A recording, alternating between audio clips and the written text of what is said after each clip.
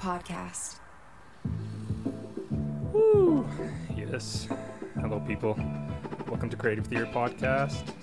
Shows that brings you conversations with visual artists about how they got to where they got, what their day-to-day is like, what their struggles are, thoughts in the art world, and a lot more. Today in studio, I have a studio mate. He's a really hardworking artist, painter, muralist, just a powerhouse, Michael Rosen. Welcome to the studio. Yeah, thanks for having me. Thanks for stopping by. Thanks for taking the time. I know this is always Sunday. Vancouver, BC, Canada is where we're at. Mm-hmm. But yeah, Michael's kind enough to stop by here. I think we should start this by describing your work. Okay.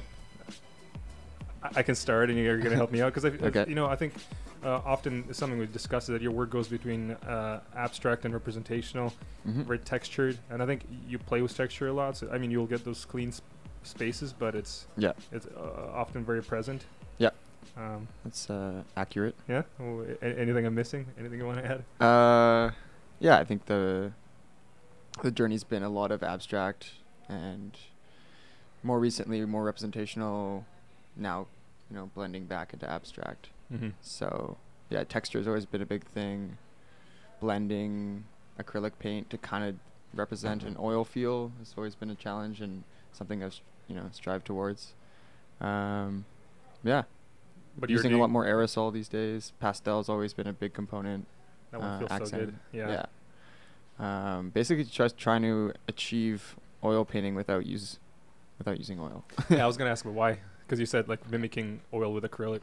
Yeah, I mean, I love the depth of oil and the way you can create texture. Brush strokes are just so much more apparent. Acrylic can feel flat and plasticky. Totally. So using varnishes and different sorts of mediums to try and to mimic, like you're saying, oil. But I just don't really have the patience yet for oil. I mean, watching you paint and Drew paint, obviously I've started to consider it more, and did my first oil painting this year after almost 6 years of working with acrylic. And Nice. I think oil sticks too is a frontier I want to start using more. But meaning like instead of pastels. Yeah, I mean, so far I've just used them kind of in the same capacity I use pastel, so accenting and outlines and that sort of thing. But I think using them as you would oil paint. Yeah. But But then you probably need quite a. It depends on it, but like a big range. Yeah, I mean, I would use maybe acrylic as well to fill backgrounds and stuff. But you would create smaller shapes, maybe with oil stick or pastel as well. One thing I only bought one. I only have one oil stick, and it's orange, so it probably says something about the colors I like. But I used it in one. One thing is that like the saturation, the thickness of the pigment. I mean, because you're just drawing with straight pigment, so it actually stays. So for example, like with orange, I found what was cool is that you get a pretty saturated, thick, like opaque layer. Where I think if you're trying to use actual oil paint, you probably have to go pretty thick with it. Right. Yeah, I like that. Yeah, I mean, that's kind of the way I've used pastel as well. You can get oil sticks a little bit better for it, but you can get a nice line. Yeah. Real easy. And then, but okay, so you work pretty big though. If you had to work, let's say you have to do, if let's say it's like 10 by 10 foot painting, Right. and then try to make a oil pastel mark, Mm-hmm. but on that scale, Yeah, that's where the have oil you- stick comes in. is because they're thicker. Is that why? Yeah, they're Okay. large, See. and you can get different, sizes of them. Yeah, because that's what I was thinking. Is that like if you want to scale it up, certain mediums don't scale up as well. Yeah, the guy like the Mr. Ares. One Mhm. thing that I found he did really well was make actually so does I think Itam Crew. They make their sketchbook drawings or paintings, scaled up on a wall. So whatever, scaled up like 50, 100 times. Yeah. And still maintain that stroke. That's something that's pretty interesting to me. Yeah, Aries is a good example of that. His outlines look like Yeah. his sketch outlines. Totally. And I think it's probably a small roller. That's what we were talking about when Michael was kind enough to team up with me on the mural. So we were chatting about all that. We found out. I mean, we probably knew about it, but for me it was a discovery about the like 1.5 inch all flat head Rollers, yeah. Man, it made nice marks. I got to go outside and do that. Yeah, I mean, even using those in studio work, you know, on canvas or panels that are large enough, Hmm. or even small enough if you want to just get that thickness and the maneuverability of it. Yeah. Okay, while we're talking, if you want to check out Michael's work, so I mean, our description is definitely enough, but Yeah, I have a website. It's michaelrosen.com with a That's Z, yeah, and as It- well Instagram, which is at m.rosen. that's Spelled right. the same way. Today I was looking for your Instagram account. When I Googled it at home, it took me to a German Instagram. Oh yeah. And then when I Googled it here at the studio, it took me to a Chinese Instagram. Like, for some reason, it was translating into Chinese. Weird. Do you know what's up with that? Like you Googled my name, I or Googled how'd it. you? Okay, people listening, you should try it, because it was like at mrosen or m.rosen Instagram. Mm-hmm. And then you click on it, but it's in Chinese. No, And it was like Chinese no traditional. idea. Yeah. Well, I thought it was you like traveling too much, because first it was German, and I thought, okay, you know, you're going there, you traveled, maybe there's some reason there. I don't know. I have no idea. Yeah, this is a bad question. Let's see, because so I was talking about the abstract and representational, because I was Mhm. looking at your even 2015 work, Yeah. 2015, and you already started doing it there. You know, you had some landscapes, but then at the same time, certain pieces were full on abstract. I don't know if there was a crossover. It's almost like back then it was two different things that you're playing Yeah. with. I mean, a lot of the work I did then, and still sometimes now, is, you know, commissioned landscape. See, that's what I was going to ask. Yeah. Yeah, commission versus what you like to do. Yeah. What's that divide? Is that the representational abstract split? Yeah, I mean, now it's more broad, but back then I only really wanted to paint abstract. But, Mm. you know, it's a not as marketable here, I think, in Vancouver. Most people that you know, sell our work to want natural beauty, Yeah. you know, or some sort of, you know, landscape, cityscape, that sort of thing. Man, it's so hard not to make those paintings cliche or like cheesy. I Right. feel like, especially when people are like, yeah, I want a green pasture with some Yeah. nice trees and happy clouds, and you just go Bob Ross style. Yeah, I mean, I would always try to incorporate some sort of abstract element. So usually the Yeah, sky yeah. would end up, you know, kind of like fun, and it would allow me to experiment a little bit more than I would just, you know, paint a blue sky or something like that. Yeah. Similar clouds to a photograph or Smart. something. Gotta take it somewhere, especially if you want to make it yours. Yeah, exactly. You mentioned that you're using quite a lot of aerosol lately. Is that is like, did you do? Because I don't know if I asked you. Did you do graffiti back then? And then is that how you learned spray? Yeah, I mean, I've been working with spray since I was a teenager, and I think now the purpose I'm using it for is just the mark making ability. Mhm. You can, and it's temperamental, and you know, you gotta kind of just trust the universe sometimes with it. If you're gonna just go over a piece that's, you know, nearly done, but you want, you know, a few lines here, or a big line through a section of the painting, you gotta kind of just cross your fingers and try, you know, maybe do a couple attempts on a scrap piece of wood or something, but How many paintings have you destroyed? that way, Yeah. none so far. Okay. But that's not to say I Or they haven't break, destroyed though. paintings. Yeah, I've yeah. definitely done that. But yeah, I think aerosol is fun, but in moderation. Like, I always try and paint acrylic, and then just use it as a mark making kind of Mm-hmm. tool.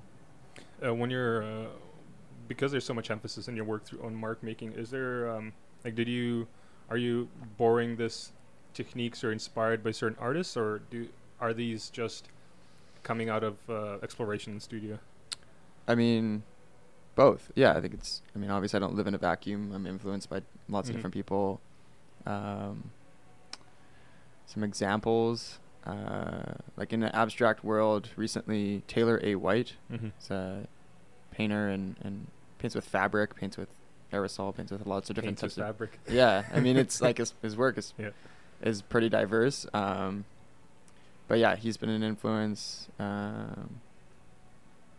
Yeah, Aries has also been. I know he's Mhm. a big influence for you. Yeah, there's lots of people out there that, you know, I'll look at their work and think about how a portion or a tool or a certain element that they're, you know, experimenting with could influence my work in some way or another. But do you take time to just like figure out new ways of mark making for yourself? For sure. Is that, outside of making work, just as a way of practice, or like how do you find time to discover those? I don't know, like new tricks, I guess. Yeah, I think there's always kind of a couple panels in the studio that I've been playing around with, or just get painted over, and then new things get tried, and that I think helps work through creative blocks as well. If you can just get painting on something, and might not necessarily be something that you're trying to do for a client, or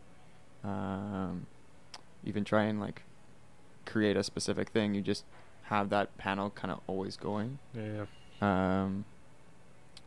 can kind of just like warm you up, so to speak, and that way you're not stuck trying to just work on this one thing that's client based, or you're trying to develop a certain thing. It just allows you to get into that flow.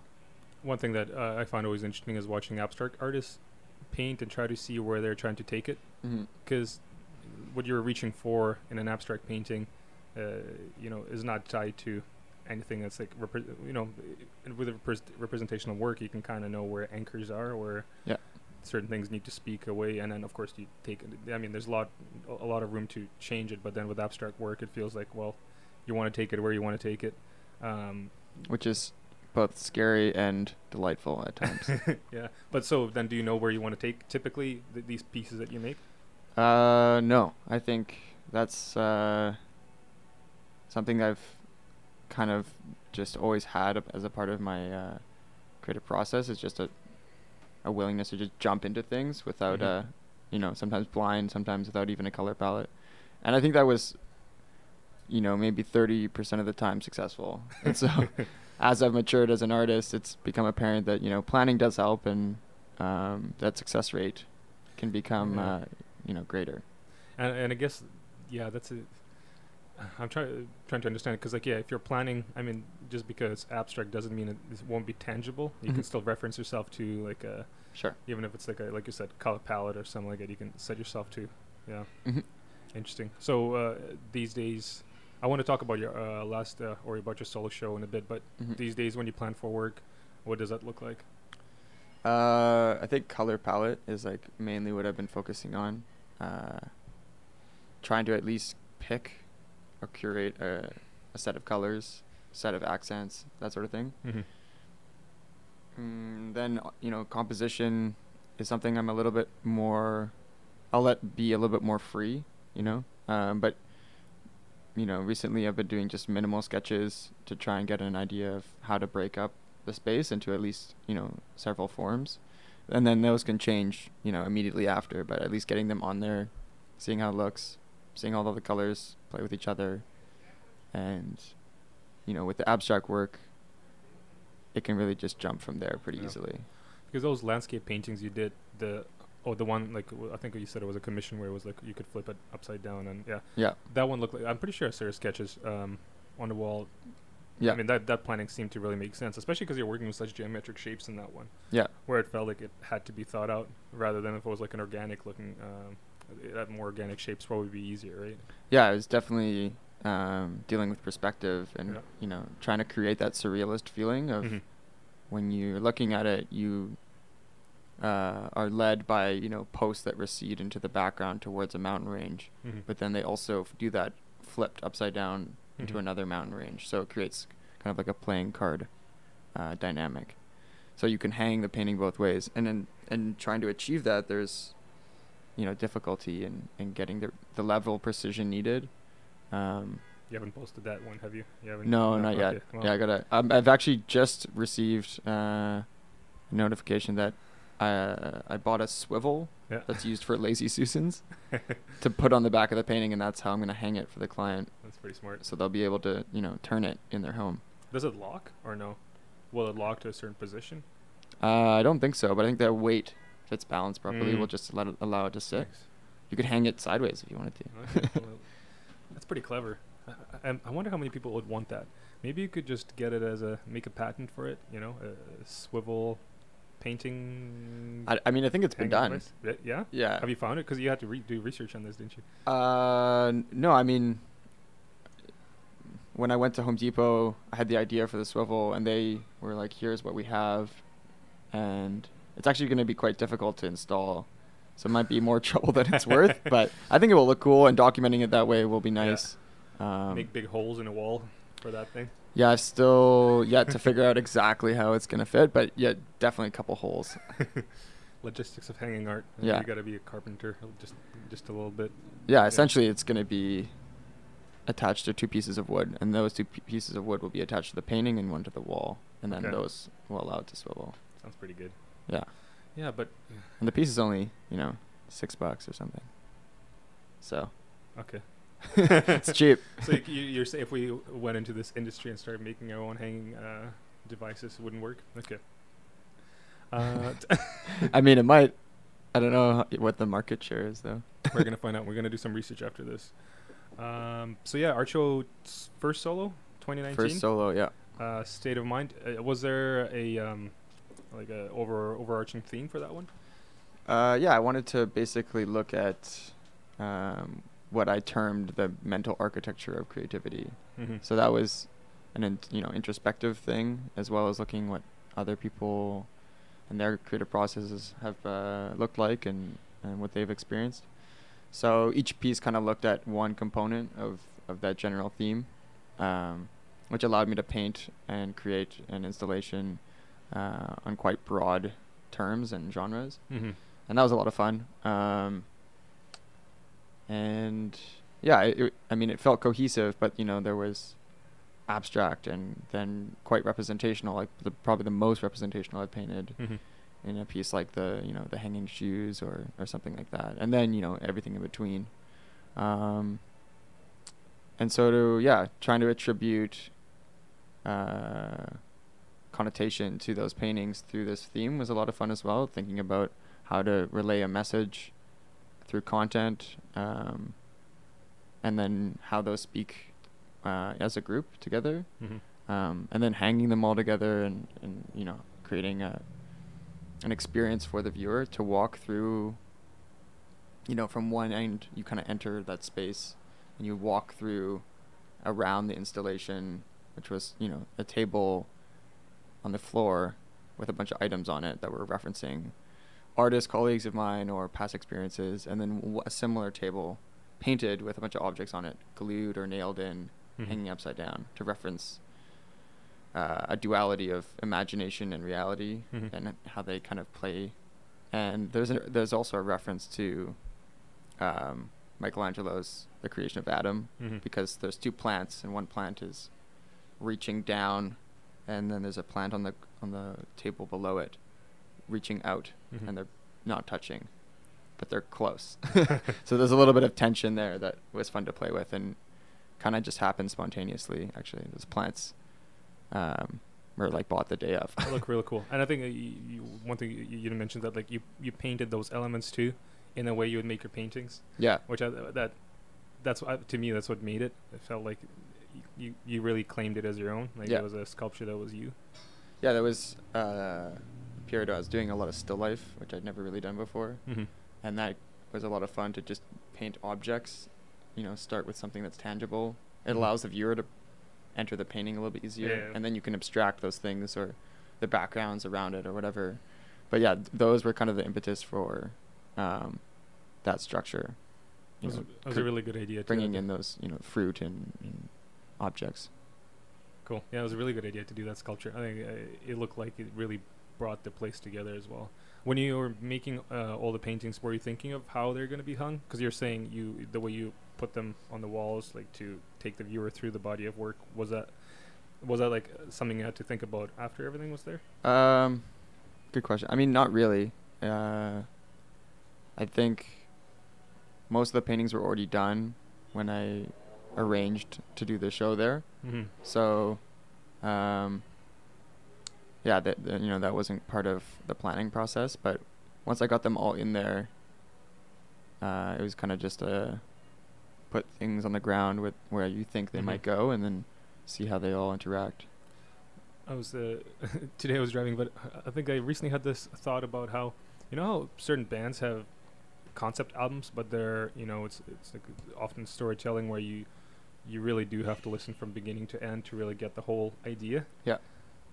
I don't know. I've never seen an art show where it was not even sequential, but built up as a story, so that when you go through an art show, you have to go only in one direction to really get the whole narrative. And maybe it'll be diving a lot more towards illustration, I guess, if we're talking narrative. But that's something I've never seen, which I think will be pretty cool to see.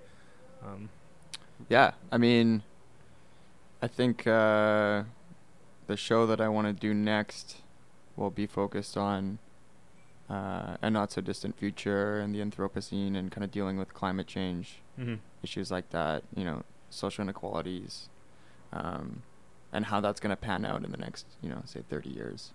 So something like that, you know, a sequential experience of narratives, you know, being embodied in paintings or in sculptures, that could be interesting for sure.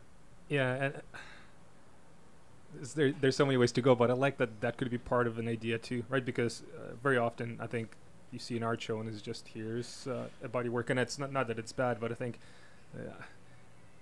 it would be cool, especially, for example, what if you wanted to portray decay, but decay as you went farther into the room of your pieces, right? And then the color palette changed, and yeah, totally. And I mean, I've thought about how it could be interesting to have the paintings be decaying or be burnt, actually breaking down. Yeah. Like I've wanted to set some paintings on fire and see. You really should. You should.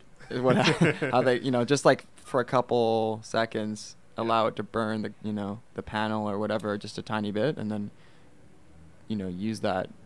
So you could have, you know, a sequence of paintings where one's intact, and then slowly, as you walk through the different pieces and experience the different narratives that they're displaying, you slowly get to see it, you know, be more and more burnt to a point where the last painting you can't even tell what's on it. That's cool. Yeah. You've probably seen those sculptures, which were, I think they're, you know, a person would make human forms and then burn them, so they'd be just like burned, charred sculptures, but they still remain their human form. Have you seen it? No, you got to check it out. I think it'll be kind of reminds me of like Pompeii or something like that. Yeah. But I think it'll be probably good research for you too, okay, because it looked very fascinating, and then trying to use that as part of it. Yeah, because if you're painting on a really thick, like a slab of wood, yeah,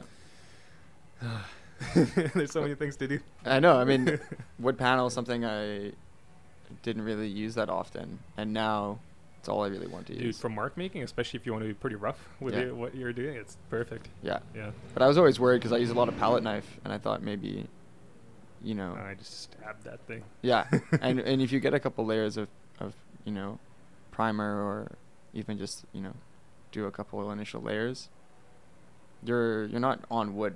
Like you have enough like depth to, you know, use a palette knife. And there, you can get a little bit of just like a slightly softer feel too, if thick gesso or something like that.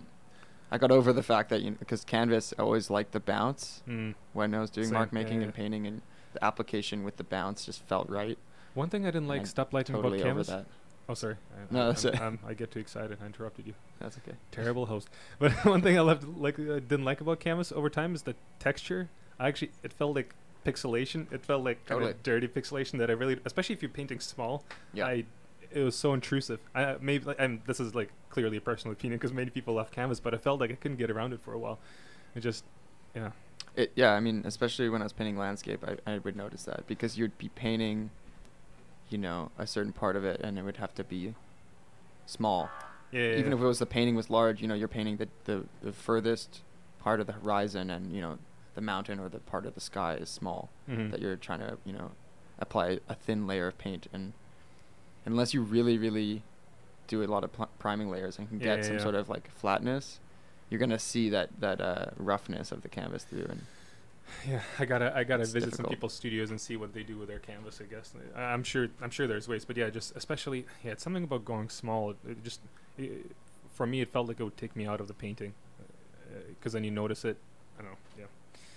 I gotta get educated. Well, I'm glad we agree. Another thing about art show, which I want to see, and I think because you mentioned that the last one you did, you wanted to create that experience. Yeah. One thing that I've only seen in photos. I haven't been to those art shows, but when artists would actually paint the whole space, like the walls, you know, especially I mean I've seen that from people who are like muralist painters who have dabbled in both, where you paint the walls, the whole experience becomes so much more like the space comes together with the paintings. That's something that I think it would be pretty fun to experiment even more. Definitely. I think, I was thinking about this the other day. I mean, the Ellis is where I held it last time, and Yeah. the walls there are basically just wood beams and then concrete block behind that's Mhm. painted white. So you're hanging on those beams, but if you were to, buy a bunch of plywood and paint it, different block colors or Mm-hmm. have accents there in between the paintings, you could, create a space similar to what you're saying.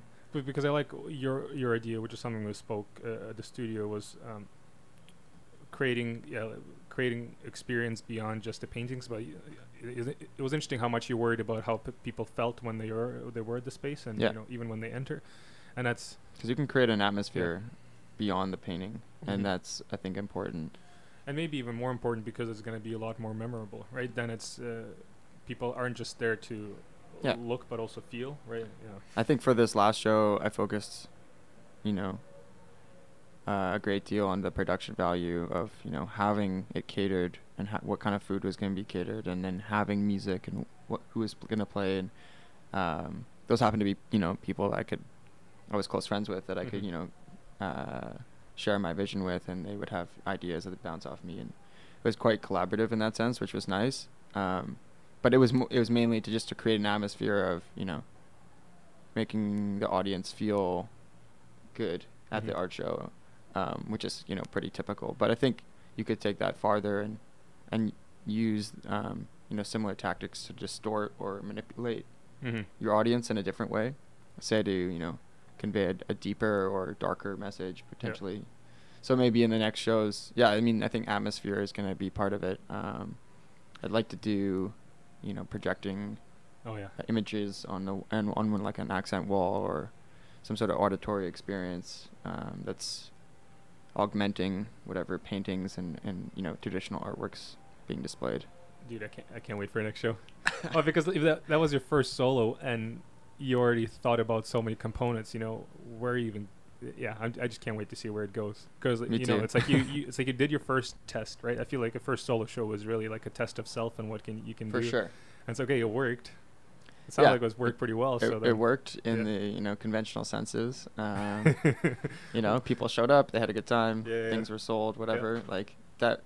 But then there was a ton of things that I want to explore beyond that, and so and again, like you're saying, it's a test of self. Could I pull it off? Mhm. It was Yeah. a huge. I mean, if I'm gonna do this for the rest of my life, pulling off a solo show is an important first step. Is that the plan? Fine art rest of your life? Who knows? I guess that's the ideal, but For now, yeah. it's difficult to even see past the next 10 years. How come? There's just an immediacy to most of my problems that I'm trying to deal with on a day-to-day. Is life getting in the way? Yeah, or just even painting. It's like how can you imagine what you'll be painting in 10 years when Good point. when you're just trying to focus on getting better at the thing or changing the thing that you're already doing. Yeah. I find that artwork is it brings me into the present more than it makes me think about what I'm going to be doing in 5 years. Yeah. Good point. You said the show work in conventional ways. What would you want to do better, or how would you want to build up on top of it? Well, I don't know. I guess touching on the things that we've just So we spoken just spoke about. yeah, okay, yeah. yeah. But I think on top of that, I don't know. I mean, there was an element of like the marketing that could have been done better. That's always can be better though. I feel Yeah. like these days, especially because there's so many avenues and tools. Yeah, I was more focused on just making the event, being comfortable with how that was gonna, roll out. But Would you hire someone to do that? yeah, potentially. Because one thing I've been thinking about is that because of how important that aspect is, it almost has to be like a part-time job for someone Yeah. who's not you. Yeah, and it's difficult because you want to almost do everything, but because I wasn't working with a gallery, I was pretty much doing everything myself. Yeah. And that definitely taught me the value of having help. And the reason galleries exist is for an artist to just focus on the work, and they can handle install and Yeah. marketing, sales, all that kind of thing. I mean, I outsourced a lot of that stuff to people in my community, and a lot of people, contributed a lot of things, which I'm very grateful for. Yeah. But I'm lucky to have that here. Say if I were to try and do a show in another city, which I would like to do, potentially in Toronto next June. Nice. I wouldn't have the same resources in the same community.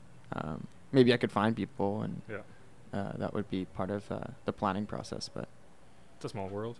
Yeah. I mean, yeah, Toronto's full of people that, I mean, you could find people there that would probably know half of the people you already know from here. It's true. That sort of thing. Man, I just blanked out. I had a question about.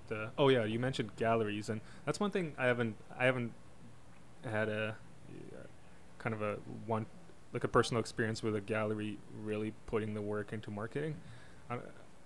It would be interesting to see and experience it, right? Because like you said, a really good gallery would have not only their list of clients, but places they can go to spread the word or find potential customers. Haven't seen many examples of it, but I mean, not just probably because I wasn't there and wasn't paying attention to. But have you worked with any galleries like that yet? No. That's the next one, I guess. Yeah, I mean, so far I've just been doing pop-ups, group shows or otherwise, and so a lot of it's just been grassroots. Get a bunch of friends who are artists. Out of necessity, or because? Yeah, I mean, just that was the only real option available. Is when I was younger, it was group of friends here. We did group shows, and then this past December we did a group show in Jersey City with a bunch of artists from there, and studio mates sent artwork out. So that was another just let's have this idea and then realize it sort of thing, as opposed to being either proposing work to a gallery or being having them come to you. Yeah, I guess the goal is just get good enough where people try to find you, right?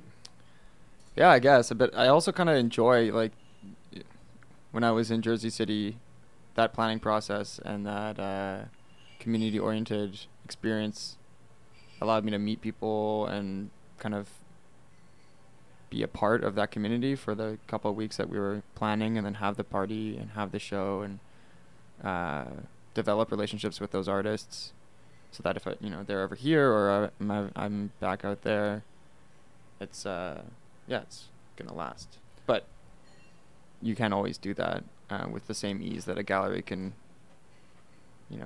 find a space or have a brick and mortar spot for you to display your artwork. Totally, yeah, because you got to start with that and go from there. Yeah. Was that a successful show too, the one in Jersey?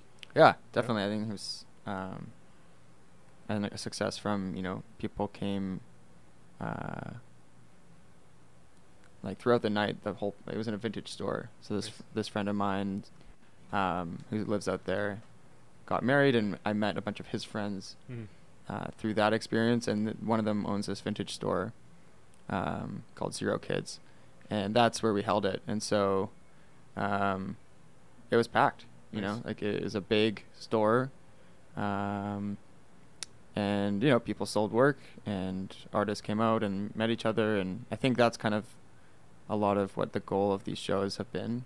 The group shows is just to try to create community and a valuable experience for everybody involved. Yeah. I wonder if you could do the same thing when you do plan your show in Toronto, right? But you already knew those people in Jersey, right? Some of them at least. Yes. Yeah. Not for very long, but yeah, we came up with the idea actually camping in Squamish for this guy's bachelor party. And so that was an interesting moment to be presented with the opportunity, knowing that we were all going to be in Jersey City and then in Brooklyn for the wedding. That's cool. And we could, have that and then also have the show, which was fun. It's a lot of fun. Do you have advice for anyone who's planning a solo show? Time. Oh, Give yeah. yourself lots of time. I mean, I was pretty good about planning install, and I was still, scurrying around, running up and down ladders at 6 when my show started at 5. And so luckily people were fashionably late, and it didn't fill up until later. But yeah, I was I still didn't have enough time because there's always, 10 things that you didn't think of that are going to happen, or you're going to have to like problem solve on the fly. And How much time did you have for installation? Like I gave myself 2 full days. Okay. And I thought that'd be plenty.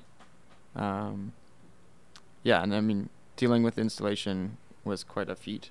Luckily, I had Michael Bach, who's a Thanks, Michael. technical wizard, so his expertise were very, very needed. And yeah, getting that up the first day really was a huge feat, and then the paintings kind of went up slowly that night and the next day, but then labels and just a lot of things. Yeah. Helping my friend who's catering set up, and the DJ, and getting all the equipment, and it was just lots and lots of things. I bit off a lot, I mean, you could easily have just thrown like a bare bones show and just had artwork and But that's the thing, though, right? plugged in your iPod. It's iPod. not enough. Yeah. No one has an iPod. Yeah, I was anymore. gonna say, yeah. Do you own one? Yeah. Still keep one in a pocket? I see people with iPods because they have their favorite mix there and never. That's awesome. I don't know, even as a Freudian slip, maybe I want secretly an iPod. Who knows? Just gotta go on eBay, find one for $5 because it's probably what it's gonna be. I have an extra box in my pocket, just taking up space. Why? You need it, just for music, as long as the battery lasts. Yeah. I miss iPods. That was, it was interesting. The little clicky circle thing was cool. Yeah. Yeah. I had a iPod Classic. I for had years. the Nano. The Nano, yeah. Yeah. I think I had a Nano one too. Does it make us old? No, it doesn't. It's like, this was just half a year ago. I know. It's it just changes that fast. super quick. After the art show, I remember we talked about it. Did you have the what now feeling? Or kind of Oh, yeah, for sure. A little down. There's a bit of a, yeah. I think it happens every time I do a piece in a small way, Mm-hmm. or I do a series, and then there's kind of a fallout or a sense of void. Yeah. But the show was for sure a sense of relief and accomplishment, and then a lot of just what now. Especially when it's that much work, right? Yeah. Yeah. But yeah, it was an important hurdle, and getting over that hurdle of the mental block that came after was important too. I wonder if there's a way to avoid it, or you kind of have to have I think it's part of the process. I think creatively you kind of just need to reinvent yourself every time you do.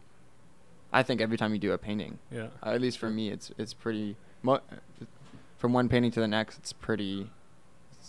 There's a lot of difference and a lot of change, but that's just me, and I think it's important to try and do a tiny refresh in between every piece, just so you can come at it with this a little bit different approach or perspective. And with the show, it was just a larger version of that feeling. Do you worry about having consistency of every time you come out new and start something new? No. I mean, I think consistency is important, but it's just what you're trying to be consistent with. So yeah, true. There's things that I'm trying to develop and get better at, and as long as I'm improving and consistently improving in those things, then that's all I'm really worried about. If I were to just stagnate on something that I'm trying to get better at, that would be worrisome. But the painting that stood out. Small wins. Oh yeah. I guess it'd be different. Yeah. The painting that stood out to me from your art show for that one was with the surveillance cameras, which I feel like from a distance it just turned out to be like a cool pattern. I think it's the way you placed them because they're facing different ways. That was pretty cool. But I know that's actually from the show. That like you said that they're abstract and representational. That was definitely where more representational, but like I said, interesting way of playing with pattern. Yeah. I don't know if there's. You can talk about that one specifically, and I'm pretty sure people can find it on your Instagram. I think. Yeah, it's on my website too, I believe. Sweet. Yeah, that one I know. Again, the rare time I did from sketch. Yeah. Was. I just drew out boxes as the cameras, all facing in to one focal point with one, in the middle row, facing out. I don't know where the inspiration came for that, but I wanted the painting to look. I mean, I wanted to play with gaze, right? The way the painting can stare back at you, and as I started developing the piece, initially it included, you could see where the camera lens was through the camera glass.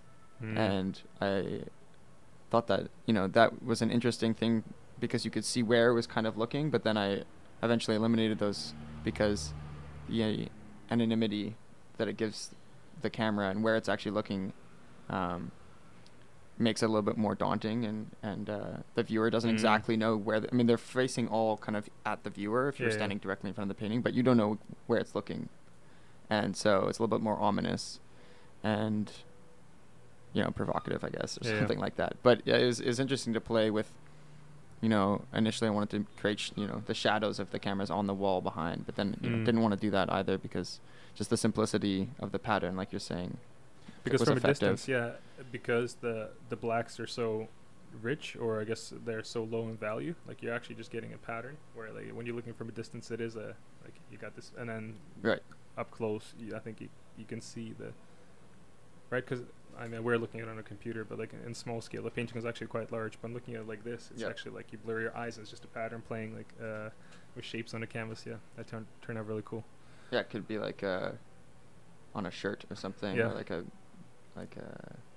what's that stuff called on the walls? Wallpaper. Oh yeah. What if you actually I wonder if there's a way to like buy a bunch of these cameras and then do an installation like that. I wanted to find some, and at least there's a couple ideas. Drew had the idea to make a huge camera. And he suggested it be throwing up a bunch of stuff, or I don't know, like create this like personality with this huge camera and have that be the installation. I thought that was pretty cool. But I think trying to find some of those and create more of a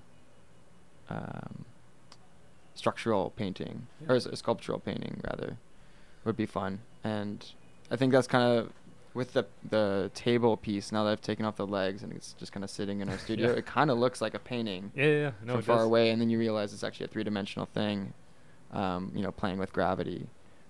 So I think maybe doing more stuff like that where the dimensionality of the piece is a component, and also working with different substrates. Like an idea I've had for a long time that I haven't executed quite yet, but probably will for this next show, is wanting to flatten spray paint cans. So release all the air or whatever out of them, and then flatten them, and then connect them into a canvas, and have that like the roughness and the distortion of each can add to the topography of the substrate, and then have that be what you do a painting on. That would be pretty cool. Yeah, it's a lot of cans. It's a lot of cans. But it'd be. We have so many recyclable cans that are just gonna go to a paint recycling place. Jump in a car and drive over them. So the idea came from I was working on a mural with this artist Buff Monster in New Jersey, and he and I were painting a wall, and then the cans that we were using were being thrown into a box. And we were playing target practice from the from the top of the lift, but sometimes they missed, and then we'd drive over them and they would flatten, and he would collect them to paint on later. And I thought that was a really interesting idea. And then later on I thought, what if you got a really intense staple gun or just use nails. And just nailing into and nail them or together. Together. And then create some sort of surface with that. You're giving away all your ideas, man. Hey, whatever. Sounds good. I'm excited to see that one. Or what if you took all the cameras and you're able to rig them? Oh, no, not rig them. That's the wrong word. Imagine they could all point at one person as you walk by. That's too much work, though. But pretty sweet. If you had the wall of cameras and they're all pointing at you as you're walking by. That would be intense. It'd be cool to create like a wave effect. Where some of them are straight, and then slowly as we walk past maybe like a wall of 20 foot full of cameras, they slowly turn. It would be such a cool sound too. Imagine just all 20. But you want them to move. They're following you. I'm saying. Dude, like you just use if you use like an Xbox, you know how they have the tracking camera. Right. I've seen people do fun stuff with that because that'd be some engineering the tech is already there, 100%. We need an engineer, but how cool would that be? Imagine they're animating and following you. Right. Yeah, there was a lot of questions with that piece and the other camera piece. Am I trying to comment on surveillance? And in theory, yes, but mainly it was about just trying to play with the viewer and it being viewed, Mm-hmm. Yeah. and how to kind of interact with the audience in a more confronting way, I guess. One thing I've seen recently, someone doing paintings on kind of reflective, almost mirror-like surface, but I think it was like a cardboard backing, but it was mirrored enough that they left some negative space and you can see yourself in it. Okay. I wonder, I feel like that's another thing that could be so fun to explore and try to figure out how to use that as part of an element. Anyways, I'm just spitting out ideas. I'm thinking what No, I like should that. do. Yeah, I mean, Because if you're looking for something to be like a viewer and viewed, right? right. Yeah, I mean, there's who's that artist where he just recreates Renaissance paintings and then puts that shiny orb in front of it. Really? No. Jeff, I think it's Jeff Koons. Okay. Yeah. I see the one. And it's just so that you're standing and you're being reflected in this ball that's right in front of the painting, and that's kind of, I guess, the idea. I like your love. I guess that's it. I mean, yeah. That's probably a nice write-up for it. You're just oversimplifying it. Yeah. Like you should. So you make a painting and you put an orb. Yeah. Yeah, that's literally what it was. And there's a bunch of them. And he has a whole team of people that paint these. I was going to say, he definitely didn't make those paintings, No. but that's okay. We're just haters. But yeah, I mean, he comments on that. He's being interviewed and they ask him, I mean, like, you're not actually painting any of these. But he's like, I create the apparatus. And so in theory, I am making all the decisions. He's the god behind those paintings. Essentially. It's like me. I would be the god behind that idea of giant wall with cameras pointing at people. Yeah. That'd be fun. Yeah, he's curating every brushstroke in his mind. Very nice. Which is, one way to look. And it's about productivity for him. I hope he uses a whip when people do something wrong. I don't know. But yeah, I don't know. It's because otherwise he probably could only paint 2 of those himself a year. But he makes 50 or something. I was gonna say you gotta make that money. I was actually I had a question written down. I had a question written down, but I mean here I'm asking it because I wasn't sure if it's a good one. But do you think art should cost? Like, do you think art should cost, like painting should cost over, I don't know, like $100,000 each? I know we are living in a capitalist society and all that, so like this shouldn't be a question. But, or how would you feel if your paintings cost that much? Yeah, I don't know. I mean, pretty happy. There's a documentary called "The Price of Everything" that I watched recently. That's Okay. about this topic. Mhm. The insanity of the art market and how it kind of has no rules and will do the opposite of what the rest of the world, financial market's doing. You know? Like in financial crises, there'll be just a huge liquidation of art assets, and sometimes they don't even. It's not even with currency; they just swap. Wow. And there's a huge problem with governments and banking institutions being upset that they're not being taxed because it's something that's worth millions of dollars is just changing hands. Yeah. And no one's getting a piece. But it's just this idea of I'll trade you this asset for that asset. It's not actually about the art necessarily for some of these people trading. It's just a value trade. Isn't it strange though? Because at that point, when art is that expensive, it is an asset, asset first, art second kind of thing. Yeah. Yeah, I mean, they talk about this. They're interviewing someone from Christie's, and she's saying, there was kind of a lull in the mid-'90s where they were running out of masters, old masters to sell. And so they created a new genre of contemporary art, and that became what is now the major art market, is these new artists like, Kaws or Jeff Koons or... Is that a conspiracy or it actually happened? No, I mean, they were like, we need Basquiat. We need money to spend. Well, we need to start. I mean, there's a whole these are financial institutions and apparatuses that needed to sell things, and they're running out of things to sell because there's only so many paintings out there by Van Gogh or whoever. You gotta help someone out launder money, right? So what are you gonna do?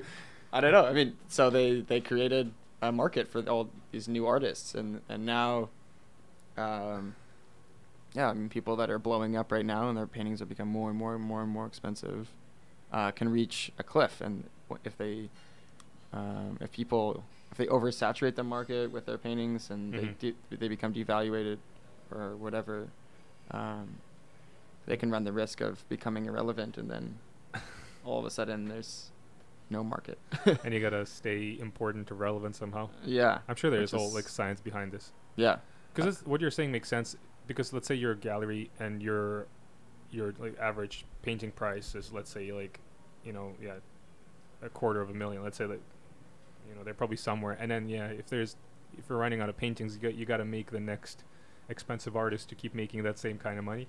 So you have to convince everyone that this next artist actually, this painting should cost Right. $250,000 versus like, this took 20 hours, so maybe not. Totally. I mean, this is what the art market's made of. It's this kind of Anyways, smoke and mirrors. And so back to the question: if you got to the point where your paintings were right. that much, would you feel pretty comfortable? I don't know. I mean, it's hard to conceive of that, and I don't think it'll ever happen. But if it were, I mean, yeah, it depends what you do with the money, I guess. And I mean, lots of those artists, like I know Gerhard Richter, when he's always asked about how his paintings sell for millions of dollars, and he thinks money is dirty, but it's still profiting, So Yeah. he's kind of biased, but he's in a comfortable position to have that perspective. I'm sure people wouldn't complain if that's how much your art gets sold for. Yeah. But It's important to keep to maintain an understanding of that. Money is just this value. Yeah. It's not the most important factor in what you're trying to say or do. It's not. I don't know why I had this thought, but it almost feels like, I wonder if it would feel like a scam, Because for example, you've done murals, I've done murals. Like when you quote, you kind of, this is what hourly rate is, and Right. there's supplies, and I calculated it.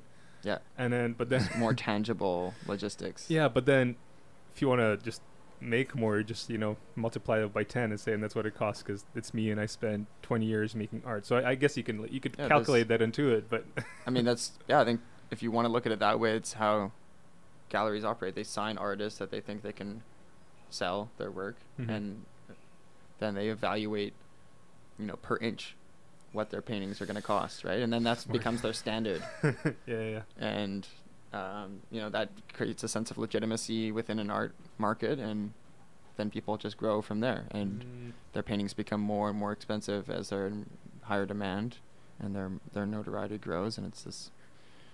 So that's why artists make big paintings. Now I get it. I mean, if your paintings are small, but the per inch value is really high, then you're winning because It's true. you can make a bunch of paintings. And then you're gonna make a big one. Yeah. Yeah. the whole money art side is always weird and interesting. Yeah. Do you, because you do various jobs outside of art, are they sometimes like more enjoyable because there's less pressure? I definitely enjoy using the other side of my brain. Yeah. I find if I'm working in the studio every single day, only painting, it's very exhausting, and that creative muscle. This is kind of what I did the show for, and like the concept for the show was trying to think about how I even operate in a creative sense, and how other people Mhm. operate, and what are the strains and outcomes and consequences of trying to be creative, and how if you aren't successfully being creative, you can experience insomnia or things like that, So yeah, there's tons of artists that have commented on this as well, trying to do something, still hands-on, because at the end of the day, I'd like to work with my hands pretty much all the time, but you're using your right side of the brain, and then, the rest of the day, the left side of your brain, or vice versa, but balancing. Yeah. So maybe you're painting and then you're going and building something and doing a little bit more math or thinking about things in a more structural sense, as So opposed to yep. how do I paint this eyeball? And then just think about it for days and days. Yeah. And go crazy. So you find you need that balance, or it just happens to be so? Yeah, I think that it's definitely a need. Mhm. It's just in a lot of the work that I do outside of, creativity, it's labor intensive, and that can be nice, but also can, stress your body and that sort of thing. So it's a balance between what's going to give you that balance of left and right brain, Mhm. and not exhaust you to the point where you don't even want to paint, because that can happen happens, too. Yeah. Well, actually quite often. We're all human. We're not, made of It's true. machinery. Except for a couple artists, I'm not gonna name. Yeah. There's some. I've seen them. Because you've been, I was scrolling through Instagram because you've done quite a lot of collaborations, and also you've been helping a lot of people out in the city. Yeah. I mean, here and outside of the city as well with murals. Has there been, like periods of time where you ended up making more work for others than yourself? For sure. I mean, last summer, so the summer before this one, Mm-hmm. I pretty much didn't paint my own work. Yeah. It was just. For Just others. murals, yeah, of other people. I mean, I don't really consider myself even a muralist. I just have Just assisted fell on into it. on like, I guess, probably upwards of 30 murals now. Jesus. Nice. So it's a great way to be in an art community and help other people accomplish their aspirations in the mural world, and you get paid to do it. So it's a win-win. Mm-hmm. But yeah, again, like if you're painting a mural all day, it's pretty difficult to go into the studio and then try and keep pushing on some of your own work. Like that's what I did for my show. I was working with Tierney, and that was a pretty labor-intensive wall. And then going into the studio at night for another 6 hours and trying to finish up paintings. So that was intense, but Mhm. it was a good learning experience, and it all worked out. But You kind of have to. But during those months, how did you Did you feel okay? it wasn't sustainable for sure. Yeah. Yeah. No, but the months where you weren't making much personal work, Mhm. were you okay with it, or? Yeah, no. I mean, I think generally I was kind of in a creative lull anyways. Mm. And so it was kind of nice that I had other people's work to jump into and just kind of like clear my head and figure out what I wanted to do next. And then after that is when I was kind of frustrated with abstract in the moment and started doing still lives. And so that was the transition that happened. And from that whole body of work pretty much came from That's pretty cool. It's cool how that, it worked out. that rebirth. But I was asking because how you're feeling during those months is how kind of a lot of people I work with feel. Working in the animation or whatever entertainment industries. Your life is making someone else's work basically, and until you go home and maybe you get to do something for yourself. But Okay, true. And go ahead. I was gonna say that from my perspective, it's it's people's norm, and you definitely see many people burn out. And Right. I've had these conversations with some friends where they're considering doing a non-art job just to do something that has a lot less pressure creatively, Mhm. because sometimes it can feel like a lot more overbearing, especially when you're used to it, because you judge yourself too much. Versus like Right. if you wanted to work in construction, or you want to be a barista, the job, like there's no creative pressure there. You can do the job well if you learn a technique. Yeah. But like that, there's a right and a wrong. Yeah. Right. Which is, you have less agency in the fact that you're not creating something, and you can't necessarily build, but you can replicate the same experience. Say, Exactly. Yeah. and being I used to work as a chef, and I found that I like cooking, and I like the creativity that comes with cooking, but repeating the same motions over and over again for 11 hours a day That's too much. was quite brutal. Mm. Yeah. And eventually just made me kind of resent being there. So I transitioned into, other work that's mainly just labor intensive, because, you can exert yourself all day and feel accomplished, and, there's a benefit to that. Where painting, especially in the abstract work that I do, can feel quite circular in that there's no real end. It's just do more or start again. Yeah. A lot of the time it's just, well, that didn't work, let's paint over and try But see, again. also because expectations are very different, right? You're looking for something that you don't really know yet, or Yeah. Especially in abstract, I think there's this unknown that you're trying to play with, almost the entire time, and trying to kind of reach out into the darkness and find some sort of balance or aesthetic or creative spark. Mm-hmm. that will then play out in your painting. But it's elusive for sure, and that's again one of the things that I was trying to comment on in my show was that challenge and how it can affect your psychology as a artist. Did you learn anything from pursuing that theme? Because if you said it was very internal, right? Yeah, I think there's a ton of reflection to try and create, or what even what I was trying to comment on.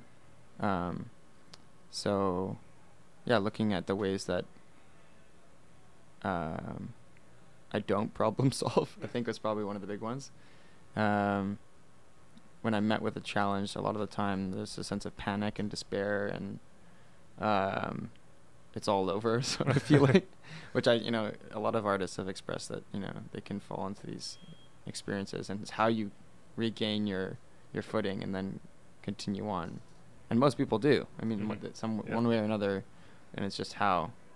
And I think the planning, just being more organized in what you're trying to create, or at least having some low-hanging fruit that you can achieve a base level of a palette and a simple composition, and then you can go on and try and do something spontaneous. But that was probably the biggest lesson. And talking with people like Scott, that's one of his main pieces of advice that I've tried to engage with, because we're both abstract painters, but he has a very good ability to create a plan and then build on top of that, which helps him, become more efficient with his time and not have a larger success rate with his work, which is clearly apparent. Smart. Yeah. Yeah. Scott, see me. You got this. So I think a lot of the time, you're fumbling in the dark, or I was fumbling in the dark with abstract work, and that's part of it. You have to kind of wrestle with it, but if you give yourself, advantages by planning a tiny bit, it can go a long way, I guess. Oh man, it's actually very useful. Yeah. Do you think you're gonna, because you're mentioning ideas for our next shows, do you think a lot of your work will follow a darker theme? Is that typically what you look for? Yeah, I think generally I'm a pretty cynical person, but you say that smiling and laughing. It's good. Yeah, I mean, it's part of being. There's got to be humor. I mean, I think, there's a part of me that has stayed quite apolitical with my artwork up until now, and I can feel myself becoming more radical as a person and wanting to influence my work from that. And so, and it was inevitable. I studied politics a great deal in school, and nice. And history, and so these themes and concepts and the way humanity and civilization has struggled with each other and the existential nature of our society, then these kind of things I think are important and play a large role in what I'm trying to say as an artist. So up until now, again, like a lot of the stuff I do for sale or commission by request is not political. Yeah, of course. But I think more and more as I get more control and agency over what I'm trying to paint and the shows that I'm trying to put on and the experiences I'm trying to relay to people. Do you worry that work would not be as sellable? For sure. Sellable? Yeah. Because it is going to be controversial, maybe? Yeah, and I thought that, I mean, like the surveillance pieces. I mean, I had that skateboard and another skateboard with a hook and a human hand going for the hook. Yeah. And then both those pieces sold to people, and that was a surprise because I did them as sort of statement pieces that weren't necessarily the most marketable thing.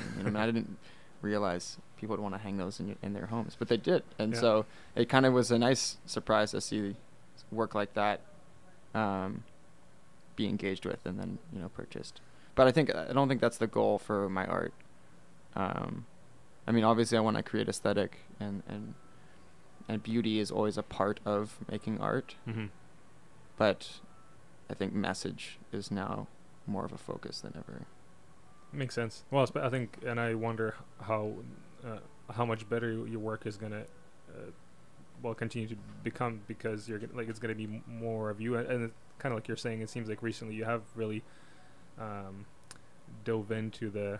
Or maybe I've been doing it for a while, but to me it seems like part of you diving into the political world and the amount you research and care and study. So Yeah. I think if you pursue that and like connect that with your art, it's only going to be so much stronger, because it seems you're very passionate about it. Yeah, it'd definitely be a little bit more authentic, and maybe from that authenticity, I can drive more creative ingenuity or energy.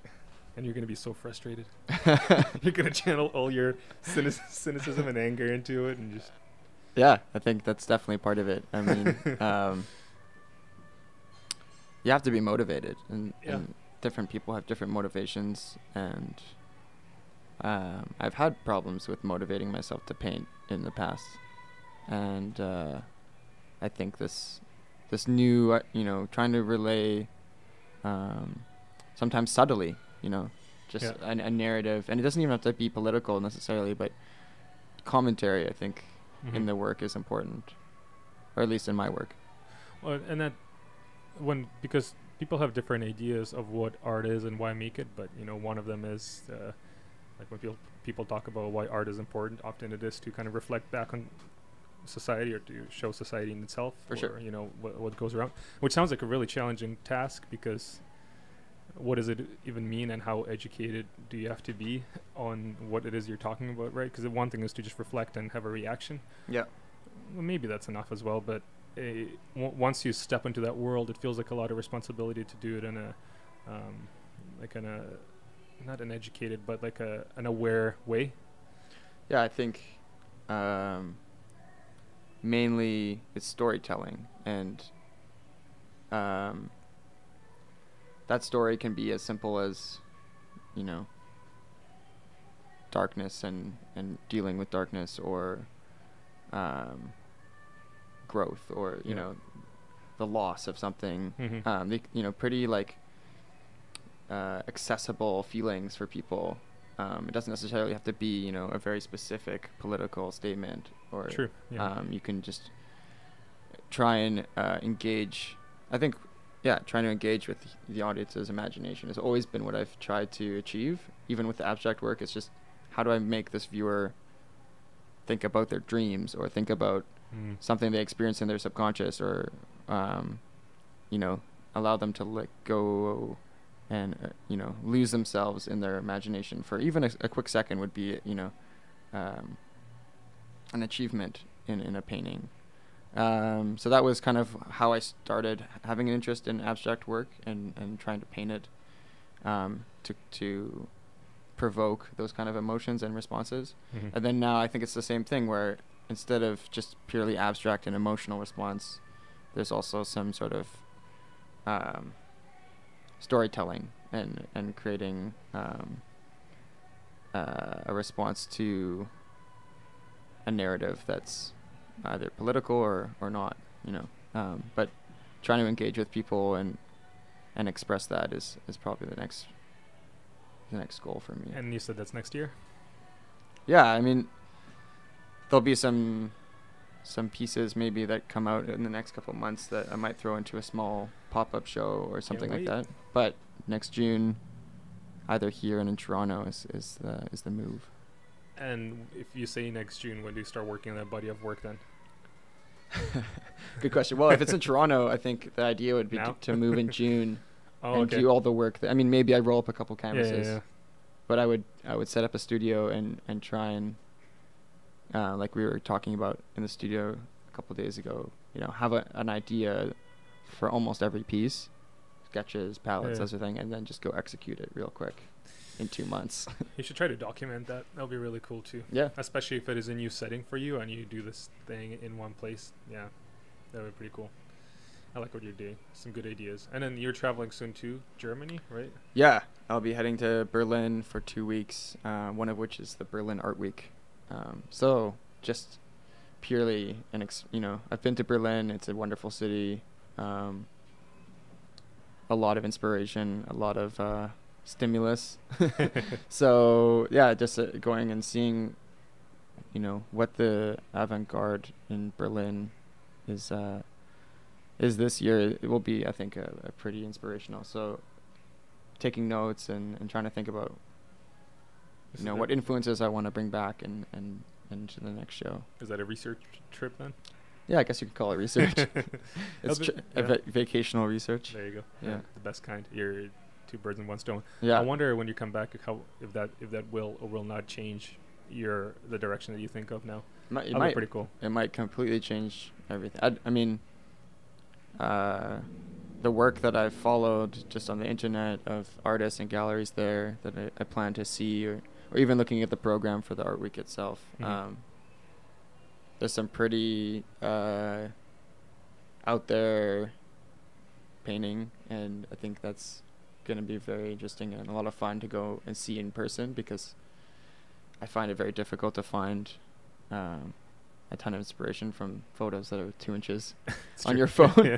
But yeah, seeing some of these pieces up close and engaging with the community that has created them, hopefully meeting some artists and speaking with gallery and venue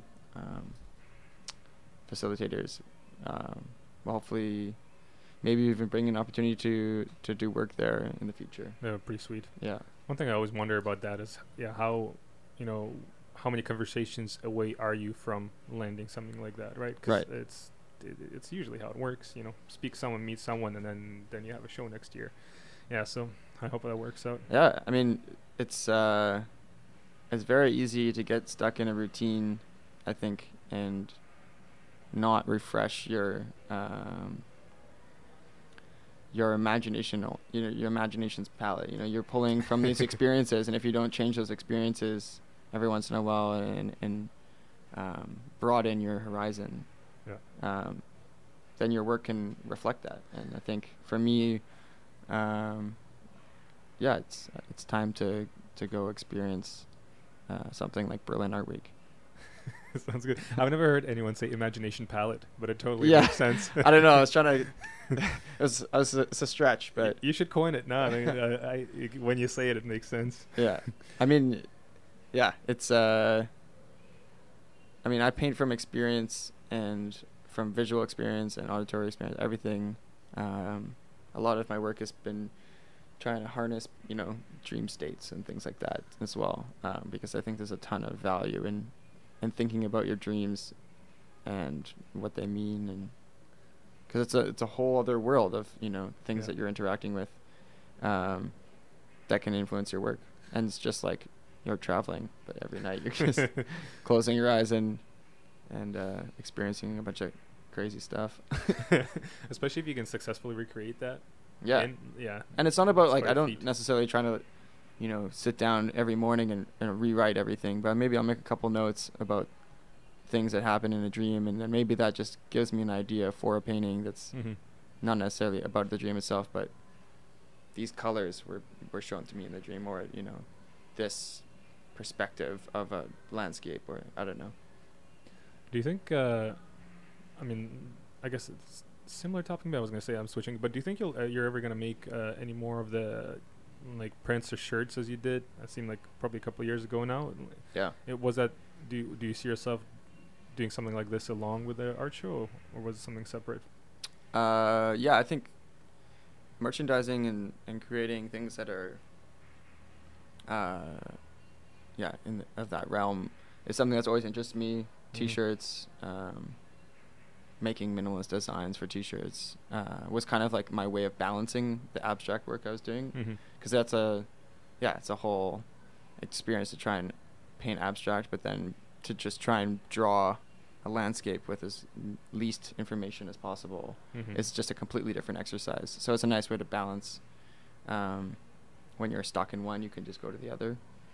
And so I'll definitely continue to make those designs and then putting them onto things that you can sell, for cheaper than a painting, and people can support you by purchasing them, and you can engage with a completely different market. Is definitely something I want to continue to explore. Yeah, because I talked about diversifying your income, I guess. Yeah. And that's could be part of it, which is it feels like an honest way of taking your art into a different field, but still be representative of you, right? So Yeah. I hope I'm looking forward to more of that from you as well. I'm glad to hear that you're gonna do it too. Yeah. Thanks. Gotta do it all, right? Yeah. I mean, it's just a matter of time and resources and where you're going to spend them. Exactly. But there was a great reception towards those T-shirts, and people still ask me for them. And I mean, I put a lot of care and thought into, the blank T-shirts itself, which was well received, and then how it was designed, and the ethical values that were involved in it. So, that will continue to be a big part of any sort of merchandise I do. Is what product are you using? What is its impact on sustainability, and things like that. Very cool. Yeah. One thing I haven't asked you is that I guess we got this far in conversation, but do you feel like you got? I mean, I'm jumping around. I should have asked this sooner, but do you feel like you got a very good art education? Yeah. Where did you? Surprisingly, yeah. I'd never went to art school, but I. Oh, that's why it was good. Yeah. I think I'm still pretty immature in my understanding of like basic painting. Like I never learned to paint. And talking with you about certain things in the studio, I've learned from that. But just especially mural painting, I've never been a classroom learner, despite having an undergrad and having struggled through that. It was not like a pleasant experience because I'm not, my mind doesn't work that way. I like to be hands-on. I like to be working collaboratively. I like working with my friends or, people that I can relate to on a less hierarchical level. Yeah.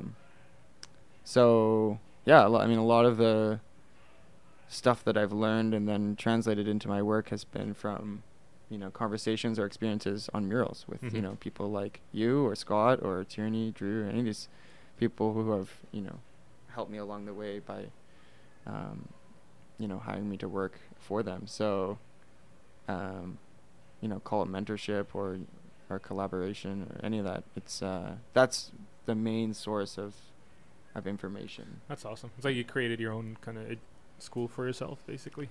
It just sort of kind of happened organically. You just end up talking like we're talking now on most mural projects with artist friends, and then they end up being, even if they're already designed and people have planned what they're gonna paint, you always end up making on the spot decisions and thinking about things differently. And is this shadow gonna do this thing here, and why, and what are we trying to achieve? And through that kind of experience over the last 4 years or 5 years of mural painting, I've picked up tricks, I guess. Yeah. Oh, and then just, engaging with as much art as I can on a daily basis, either looking at it on the internet or trying to go to as many shows. That's, I think, a big part of it. That's pretty good advice. I guess to just try to see other artists' work or really try to experience it to learn. Yeah, and I think being in a studio has really helped as well. I mean, only in the last 2 years have I really been able to, 3 years, I guess, be out of school and give an entirety of myself. And, slowly it's, it was 50-50 other work and artwork. And now it's slowly that balance is being tipped in the favor of artwork being more and more a part of my incomes and more, a percentage of my time. So being in a studio and, being surrounded by people who are motivated and doing really interesting things and are constant source of inspiration, that's also been a huge help. That's awesome. Yeah. And it's like, not everybody has that, I feel lucky to be in a position where I'm quite in the infancy of my career, and people like yourself or Drew and Tierney, they're advanced to a point where there's more experience, there's more knowledge base that can be imparted on whoever. So being surrounded by other artists, and especially ones who are thinking a little bit more advanced, just gives you a little bit of a motivation and a pressure to keep growing. Yeah, I feel the same way. And I think because many of us are pursuing like slightly different directions. Totally. You can learn a lot more from some things you haven't done, or you may not even do. But there's a lot of, I guess, cross pollination of knowledge. Yeah. As everyone does their own thing, because. Yeah, I mean, we have an amazing diversity in Jopa and Mark and Mm-hmm. and you and Colin. Like, everybody's doing different things. I mean, most of the time I spend in the studio is with Mark. You know, we were doing graveyard shifts for most of the spring, fall and spring, or winter and spring last year when I was creating a lot of the work for the show. And he's working on some really interesting stuff that, you know, is completely out of my wheelhouse. You know, 3D animation and modeling and that sort of thing. And so we're in completely different realms, but we can, you know, comment on each other's work and have discussions about things, and then just rant about politics for hours, as we do. That's where the inspiration is coming from for the next show. See, I'm sensing it. Yeah, yeah. Cool. No, but it's great. I mean, that's another thing that's valuable about a studio is that you can share ideas, not just about art, but about what's happening around us, because we're all being influenced by our worlds, and the lens that we look at our worlds is all different, and sharing that's important to create a healthy creative space, I think. Yeah, totally. Let's see, I'll throw a couple questions at you. What advice do you wish you got before you went to post-secondary? Do not do post-secondary? No, that's, I mean, I value, I mean, the opportunity and the privilege to go and have that post-secondary education. Was it the best time to do it? I don't know. Maybe not. I think I jumped in for the wrong reasons. But I think generally speaking, just trying to be honest with yourself, I guess kind of sounds cliche, but if it's not honestly what you want to do, spending 4 years and a lot of money to do it, I don't know. It's tough. But I mean, it teaches you things. It teaches you what you don't want, and sometimes that's better huge, than what what you do want. You know, doing academia that way and trying to function in a setting like that taught me that that's not what I want to do with my time or with the rest of my life. So that was a good lesson. But I also made a lot of really strong connections with people, and the experience of living in Montreal and some of the professors I had were amazing. And, you know, I'll continue to, you know, have dialogue with them about stuff that I'm doing or seeing or learning about. So that's all valuable, and I think is worthwhile. But yeah, studying foreign policy for 4 years was interesting. You're just more informed now. There you go. But Yeah. I know what you're saying about those lessons. I definitely had those too. Mm-hmm. They're useful. Here we are now. What would be your piece of advice for someone who is about to go into post-secondary, art or not? Ooh. Man, I was not prepared for a question. Just to ask them. Yeah. Or, I mean, you could be a piece of advice for an artist even. Man, the cliche thing is just do what you like. Right. I think. Because when I was trying to like go into school, it was tricky because you're trying to do what you think is the right thing. Right. Maybe versus what you like, and I guess then again it's kind of hard to know what you like. Sometimes it takes time to really find that. And you study animation, right? Yeah, and part of it is maybe knowing what you don't like. So yeah. I don't know. Just I think figure yourself out as soon as possible. That probably takes a lifetime, but still, I think if you put yourself on the path of trying to understand yourself, I think that would help. Yeah. Probably no matter what you do, right? Yeah, I mean, it's good to be, like you're saying, putting yourself on that path as opposed to running away from it. And people, I mean, I did that too. You know, I ran away from things that were important to me, like painting, you know, because I didn't think it was the right thing, or that it was a possibility. You know, I didn't even know that I could make a career out of that until I started meeting people who were doing it, and then it really had to be shown to me. But I could have easily just missed that and said, "Oh, this is not a real career path." For sure, and that's one thing that's probably often missing, is that seeing role models, and I've never understood that until it kind of happened to me too. You see people pursue life to make life choices that you didn't think were there. Like, wait, is that's allowed? You can make art or cartoons or games, and right. you can actually make Just a living. These are possibilities. Because Yeah. like I was told that's not what adults do, you know, like that's not an adult thing to do. And so yeah, I guess part of it is either seeing it right or just knowing that that can actually like create a happy life. It's just when you're young and either you're not taught about it or you're unaware, you just don't know. Or you're not even asking yourself. I mean, I didn't even ask myself if I wanted to paint professionally or even consider that until I was in second year university. But then again, the challenge is that do you even really know? Like, are you supposed to know that young? No, I mean, I don't know. Yeah, And- it's a good question. And that's what you're saying about going to school for the wrong reasons. I think it happens to a lot of people just because, like, how are you supposed to know? Yeah. Maybe you just won't know, and it's fine. But I do think maybe that's actually better than not studying, because like learning how to study, for example, or just like do something you hate is a pretty valuable skill. Yeah. Yeah, I mean, it was, you had to dedicate a lot of time to, pass those courses or do well in those courses. Mm-hmm. And spending time on something and, even the ability to write on the level that, that I can write which is not great, but it's like I can write, essays, and did write essays for most of my degree, and got a lot of help editing from my brother. Nice. Yeah, I think that's a valuable skill, and writing bios or writing artist statements, and feeling comfortable in doing so is a valuable thing that's come out of that. I definitely don't have that, so I have to pretend. One thing I find weird is that these days, like, you don't write by hand much, so just sometimes when you do have to write something, like, I try to do it at work more often just so I can still remember.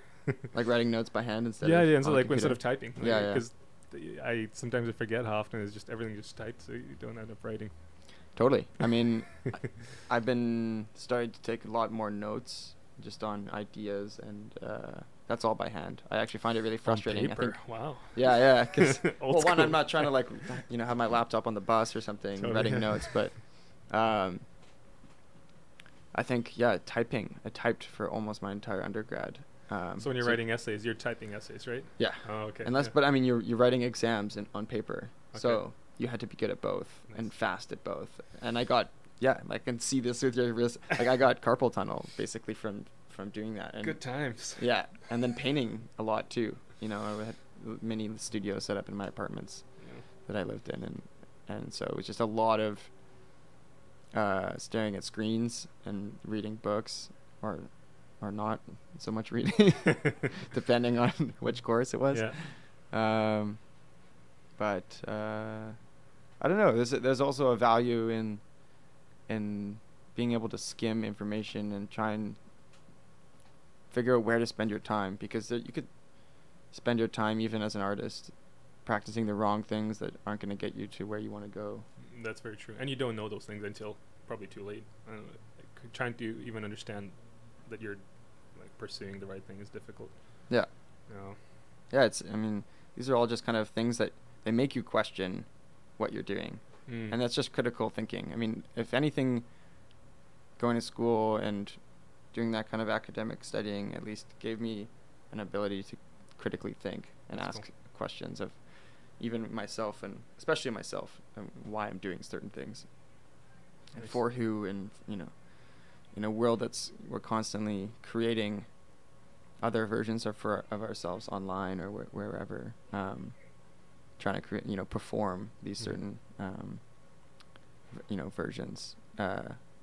Being critical of that. I mean, we all do it, but being critical of it is, I think, the most important part.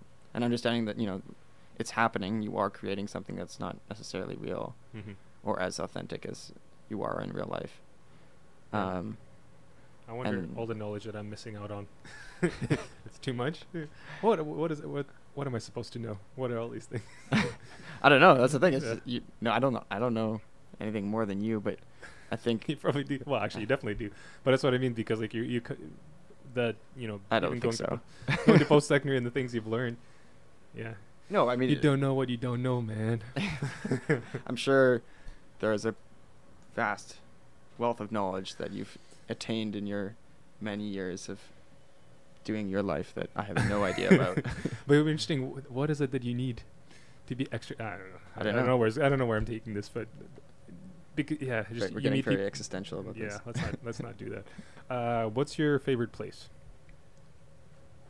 To be like Yeah, just to sure. to exist. I don't know. I mean, like a studio, Yeah. or a place where I can be painting, is probably one of them, which is a good thing. Yeah, I was If gonna it say wasn't, I don't know what I'd be doing. Whatever But problem. Yeah. if there's, yeah, I mean, a studio. When things are good in a studio and you're creating and you're on a roll, it's a pretty good feeling. It's hard to beat when you're making breakthroughs or painting something, but then the flip side of that is that when it's bad, it's really bad. Like that's Yeah. the Yeah. the hardship of being creative is that Totally. there are Yeah. ebbs and flows and catastrophes, complete crises. That's a real artist answer. What's your favorite place? Damn, dude. See, I'm not prepared. Let me think. I mean, my other one would be probably some form of nature. I mean, Yeah. being from here, I take that for granted, but every time I come back here, it's just ridiculous how many trees there are in the city. Mhm. That in itself is always Vancouver's stunning. pretty magical. Yeah. It's so interesting that when I think of favorite place, it's not so much. It's not so much about the place, but what you get to do. You know what I mean? Like if, for example, like you said, if a studio is a place you want to be, basically you're just saying not even a studio, you're just saying a place where you can create things. Yeah. So if you set up a little studio in a garden, Mm-hmm. that'd be pretty cool too. Totally. So yeah, I don't know. Vancouver's pretty sweet though. We get to make art and live a good life. So Yeah. for that's now, let's definitely go. yeah. For now, I picked the easy answer, Vancouver. it's a Thanks. level of privilege that we have here for Tons. sure. Thanks, Canada. Yeah. Thanks, lottery of being born here. That's right. It is definitely a lottery. And let's see. Okay, let's do the last one. What's a piece of art that had a huge impact on you? Good question.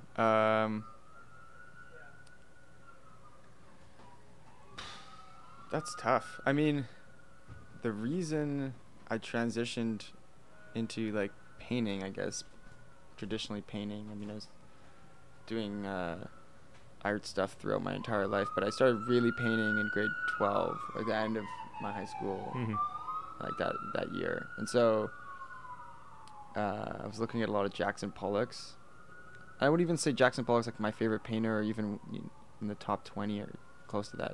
But he did have a big influence on just the level of emotion that he himself put into the painting. I was really drawn to that, the level of passion and movement. And so looking at his paintings and how that could convey, like you can really see like the connection between production and product. So yeah, I would say and then going to see those in person, in the MoMA or elsewhere, I think had a huge impact on me. But again, they're not even my favorite paintings. They're not even paintings that I think about. I guess you saw a way of influences someone now, even being an abstract painter. But my first paintings were, emulating Jackson Pollock's. So you just basically showed you a way that you could do that. Hey, Yeah, and then I was hooked. I mean, Yeah, I was, but I didn't actually touch a brush. Like I was doing mainly splatter painting and aerosol and things like that as my, my intro to painting That's awesome. was more about trying to achieve the level of active painting. And I think that's still a big part of what I try to achieve is a level of spontaneity through movement. And like there's a dance that's involved in the act. It means the act of painting, right? Yeah. Like it's a performance in its own. So when I'm painting things that are more representational, I find that that's lost a little bit, that ability to just kind of move with the painting. Yeah, I know. What you mean. And that's, I guess, going back to how good it can be when things are good. Yeah. That's part of it. You're in the flow. When you're in the Yeah. flow, for sure. Totally. Yeah, I know what you mean. That's why I think sometimes live drawing has been very helpful to. I mean, if you get the right teacher, the right people who are drawing, where you can see a way of being tight but not, but still with flow. Yeah. Yeah. That's a thing that I've expressed to you before, but your work has a sense of. It makes sense. Like if you're drawing a hand, Thanks. the hand looks like a hand, but it has a sense of looseness in the mark making that I really enjoy, and your palette and things that are your own, But again, like you're saying, create a tight representation, but with its own style. Thanks. Yeah. I'm trying. Yeah. Yeah, I think Trying more of that. that's And then what- make it my own, I guess. Yeah. that's what's interests me more and more as I dive into, some semblance of naive realism, or whatever you want to call it, is Mhm. how do you create a still life that says, hey, this is a bunch of things. These Mhm. are clearly, fruit, and that's a vase, whatever, but has a looseness to it that creates a sense of authenticity, or Yeah. yeah. Hey, I'm looking forward to. Let me know. We'll work together. For people listening, our Michael and I in our studio are just side by side, so we're just looking at each other's work. Yeah. Our lighting is pretty good. Our lighting is good. We make good art. The Yeah. light is somewhat neutral, you know. Thanks, Scott. Appreciate the lighting. That's right. Yeah, you should stop by, Scott. Come say hi. Dude, well, thank you so much. Yeah. This was a pleasure. Thanks for taking the time. Once again, Sunday, and it's sunny outside, so I appreciate you being here. No, my pleasure. Thank you for having me. How do people find you? Yeah, I guess the website is kind of a longer, more concise way of documenting my work. You and got to so- update it with your last art show, though. That's one. Yeah, there's a couple that aren't on there for sure. No, And- but what you need is, I think what you need is like photos of the show itself. oh, the show How itself. you hung it, because that was cool. Like on your Instagram, for people listening, you can you see a video of Mhm. kind of the experience, and I think that's Yeah, I didn't take too many photos. That was like a thing that I forgot to do, and I regret. But yeah, I didn't really have time because I was so busy, first putting it up and then dealing with the show itself, that I kind of blanked on the fact that I That should probably video is great, document though. all these things. Hey, well, that's there. So you said Joseph made it, right? Or Yeah, Joe made a really good, a bunch of videos that were great. There you go. And that was, I think, another interesting thing was, helping art direct that. I never thought about, how do I want to Yeah. capture this thing, and so working with him was really easy. Yeah, he's an amazing videographer. That's and right.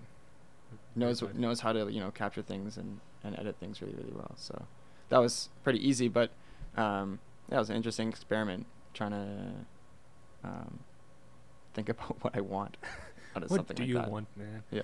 Can't wait to see solo show number 2 coming at us in June. Hopefully, well, I'll say hopefully Toronto. I'll just gonna have to try to find a way to make it there. But yeah. You're always welcome. Thanks, capturing new markets. All right. Yeah. Well, find Michael at m.rosen Instagram and michaelrosen.com his website. All right. Well, thanks for listening, gang. I hope you enjoyed this one. Lots to think about. I'm gonna, as always, have to go re-listen to this next week and see what I learned and see what I missed, because I'm in the moment. Yeah. If you want to find out more about Creative Theory Podcast, Instagram, Facebook, you know where to find us. If you're a cool, super mega artist, reach out, because we got to talk. Otherwise, have an amazing week. Thank you very much. Thank you. Bye-bye.